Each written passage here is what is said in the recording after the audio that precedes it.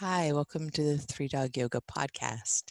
This is the final installment in our series preparing for our sun salutations tomorrow, July 4th. We are practicing 108 sun salutations led by 4 of our teachers in remote locations over Zoom. And if you'd like to join us, you can find out more at our website, threedogyoga.com.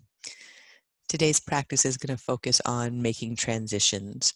So that is what vinyasa is all about, is moving from pose to pose.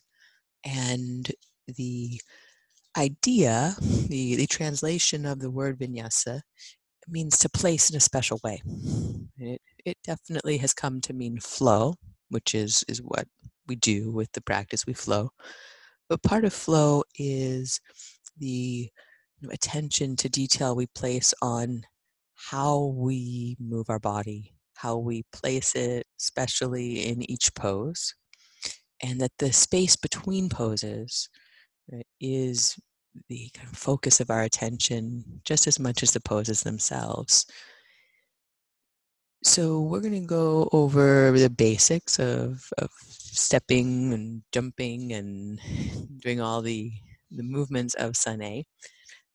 It's also a really good way to have a practice that helps you as a human being living on the planet right now adapt to change, which is all around us.